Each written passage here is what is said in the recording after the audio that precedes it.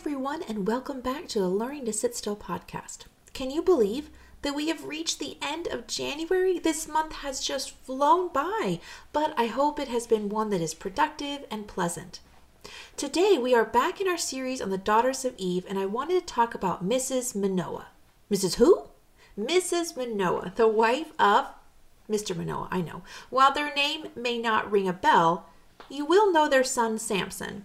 We don't know much about them except they were of the tribe of Dan. We are never even given her name. Well, she did have a title. Listen to how her story begins in Judges 13, verse 1. And the angel of the Lord appeared unto the woman, and said unto her, Behold now, thou art barren, and bearest not, but thou shalt conceive, and bear a son. Barren. That seemed to be her title, and she was in good company. Sarah, Rebekah, and Rachel all were barren, the wives of the patriarchs. But she had no hope that she would lose that title. It seemed to come with a lifetime warranty, so that you can imagine her surprise when she saw an angel stand before her telling her that she could expect to have a son. Without even giving her time to react, the angel continues to rattle off some instructions to her in verses 4 and 5.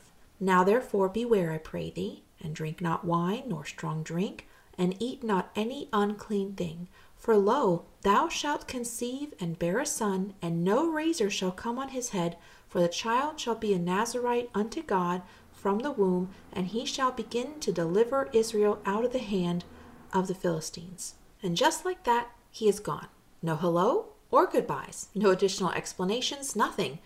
I absolutely love her response to the message. She immediately finds her husband, and in verses 6 and 7 says, Then the woman came and told her husband, saying, A man of God came unto me, and his countenance was like the countenance of an angel of God, very terrible. But I asked him not whence he was, neither told me he his name.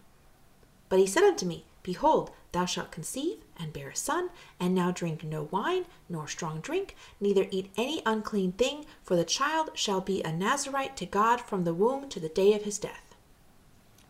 Maybe it's just me, but I can almost see this scene unfold in my mind. Please note I may ad-lib a little. Manoah is quietly doing his work when his wife arrives, breathless, and tells him between deep breaths, A man of God came, and his countenance, it was like the countenance of an angel of God. Terrible, very terrible. But I didn't ask him where he came from or who he was, and he didn't bother to tell me. But he told me that I was going to have a baby, a son, and he said I could not drink wine, nor strong drink, nor eat any unclean thing, because the child will be a Nazarite to God from the womb to his death. Of course, we don't know how she said it to Manoah, or exactly how he took the news. Maybe he asked his wife to tell it to him again, or that she needed to take a break from working outdoors. But we do know, however, that he did believe her, and in typical male fashion, he asked the Lord to send the angel, or man of God, as his wife called him, again, because he had questions. We read about this request in verse 8. Then Manoah entreated the Lord and said, O my Lord, let the man of God which thou didst send come unto us again, and teach us what we shall do unto the child that shall be born. I have to say that his response is moving. I am sure that both he and his wife longed to have a child. Children were so important in their culture. They were their legacy and social security. Manoah did not treat this news lightly. He desired to learn how he should raise the child. He wanted to do it right, to be a good father, and possessed a heart that was teachable. In Proverbs 1 verses 5, we read, A wise man will hear and will increase learning, and a man of understanding shall attain unto wise counsels. And in Proverbs 9:9, it says, Give instruction to a wise man, and he will be yet wiser. Teach a just man, and he will increase in learning. A trademark of a wise person is that they are teachable. They recognize that they don't have all the answers, that they have much to learn, and are humble enough to ask questions and seek help. Like Manoah did, he understood that this child was meant to do something great, which is why he needed to know exactly what he and his wife should do. This is another great lesson for us, as well as a reminder, nothing we have is ours alone. It is from the Lord. Every talent, every possession, and even every person in our life, they are all from the Lord, and if we want to be good stewards of what he has given to us, then we should ask him how to manage it all.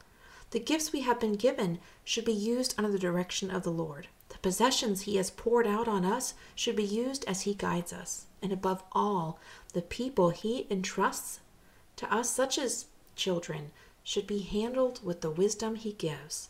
This can also apply to how we treat our parents, siblings, and friends. They are all a gift from the Lord and are the only possession we can take to heaven. Relationships matter to the Lord. Each person is made in the image of God, so we should look to him for guidance in how we interact with those that he has blessed us with. There is one last thing I want to mention about Manoah and his wife.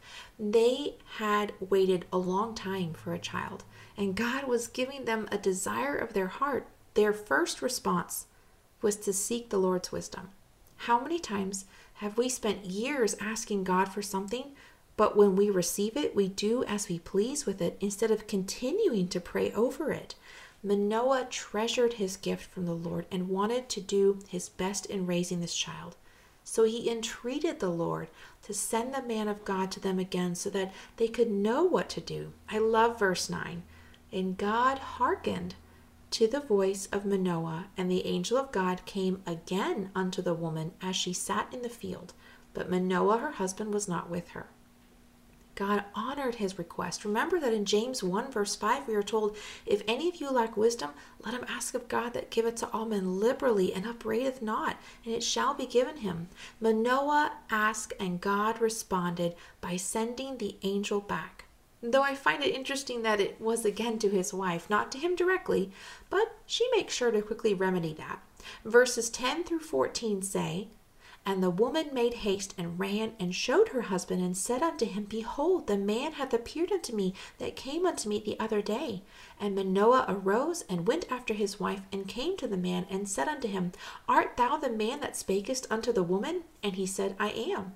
And Manoah said, Now let thy words come to pass. How shall we order the child, and how shall we do unto him? And the angel of the Lord said unto Manoah, Of all that I have said unto the woman, let her beware. She may not eat of anything that cometh of the vine, neither let her drink wine or strong drink, nor eat any unclean thing. All that I commanded her, let her observe. Manoah and his wife eagerly took in all that the angel had to say. She was going to be on a special diet all through her pregnancy. And while there is a specific reason for this, it did make me think that my actions have an impact on others. The choices I make rarely affect just me, and I should be more conscious of others when I make decisions. What should I say? Where I should go? Even the things that I recommend, all can influence something for good or bad. Each of us have a realm of influence, whether we realize it or not. People both lost and saved are watching our actions and our reactions. Another reason to seek the Lord's wisdom daily, letting him influence our life so we can be ready to influence others for good. For Manoah, he had one final request of this messenger, and we read that in verses 15 through 17. And Manoah said unto the angel of the Lord, I pray thee, let us detain thee until we shall have made ready a kid for thee. And the angel of the Lord said unto Manoah, Though thou detain me, I will not eat of thy bread. And if thou wilt offer a burnt offering, thou must offer it unto the Lord. For Manoah knew not that he was an angel of the Lord. And Manoah said unto the angel of the Lord, What is thy name? That when thy sayings come to pass, we may do thee honor. Though the angel agreed to the request, he did tell Manoah that he would not eat the food, nor did he want praise when asked what his name was, so Manoah could honor him. I love how the angel kept the focus where it needed to be, on the Lord. It can be easy to get caught up in the desire to be honored, but we should seek to have the same attitude as the angel of the Lord. He understood that he was merely a messenger sent to do the bidding of the Lord. We are ambassadors for Christ, his messengers sent to do his work, to spread the gospel, to share his love, and to be a light to the world. We should never seek our own glory or praise our own accomplishments, if you will, because, again, none of it is ours to begin with. God has blessed each of us with a specific gift that was intended to be used for his glory and his honor. May we always remember that and have an attitude of humility, careful to not yield ground to pride. Manoah and his wife prepared an offering, and the angel, though he doesn't reveal his name, reveals that he is a heavenly being. Verses 19 through 22 tell us this part of the story.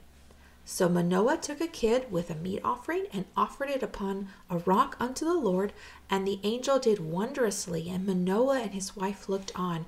For it came to pass, when the flame went up toward heaven from off the altar, that the angel of the Lord ascended in the flame of the altar, and Manoah and his wife looked on it, and fell on their faces to the ground. But the angel of the Lord did no more appear to Manoah and to his wife. Then Manoah knew that he was an angel of the Lord, and Manoah said unto his wife, We shall surely die, because we have seen God. Am I the only one who gets a chuckle out of this passage? It must have been interesting to watch the look on Manoah's face as the realization sinks in. He has just seen an angel. This was not a regular man of God. This was an angel of the Lord, and he probably could have knocked him over with a feather. Well, he actually fell to the ground all the way on his own, but to be fair, this was something you don't see every day. One minute you are speaking with this person, then they suddenly merge with the flames and disappear into the sky. Most of us would probably have had the same reaction, absolute shock and a good bit of terror. I can almost hear Manoah cry out in a voice of absolute panic, We shall surely die, because we have seen God. It's like he's saying we're doomed. But I absolutely adore his wife's response in verse 23. But his wife said unto him, If the Lord were pleased to kill us, he would have not received a burnt offering and a meat offering at our hands. Neither would he have showed us all these things, nor would, as at this time, have told us such things as these.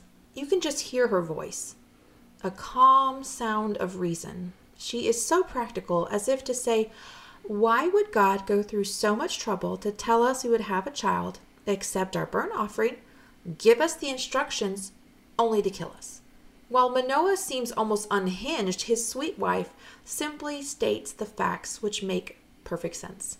I also love how her words reflect an understanding heart of God's character. She believes what God has told her and knows that God is not double-minded.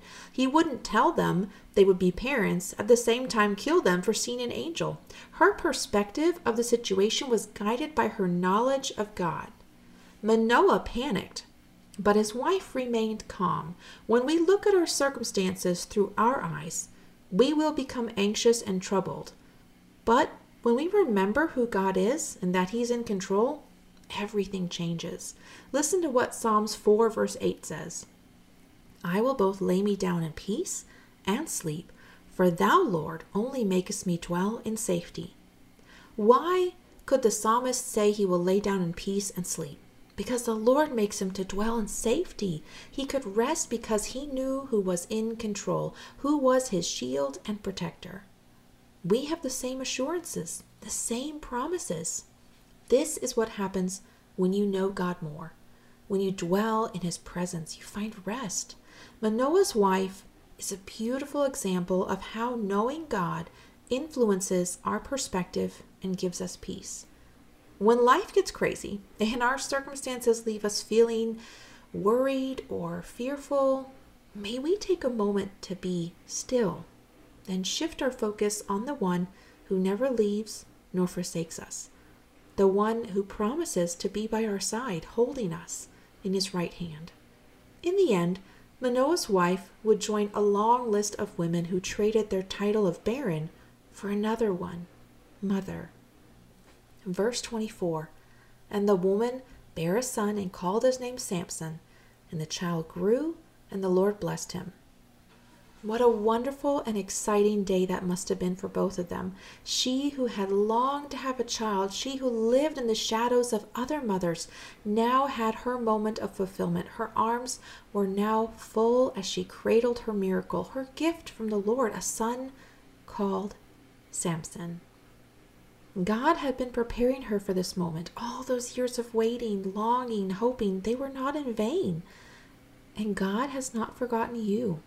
We have to trust in the Lord that he knows what is best for us. His timing is always perfect. He is never early and he is never late.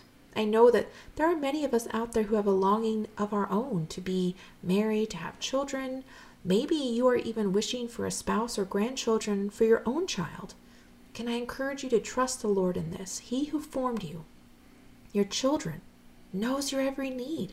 And the best thing we can do is commit it to prayer and leave it in His capable, loving hands. Never forget that He wants the best for you, and no good thing will He withhold from them that walk uprightly.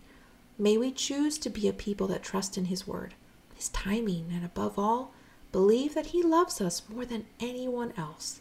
May we be like Manoah's wife and walk in the confidence of one who knows their God. And we can only do this if we spend time in His word. Take the time to quiet our souls and let Him whisper His truths into our hearts. And with that thought, I want to wrap up today's episode. I hope you're having a wonderful day, my friends. If you have any prayer requests, please send them to learningtositstill@gmail.com. And until next time, let's choose to be women who are learning to sit still so that we can know our God.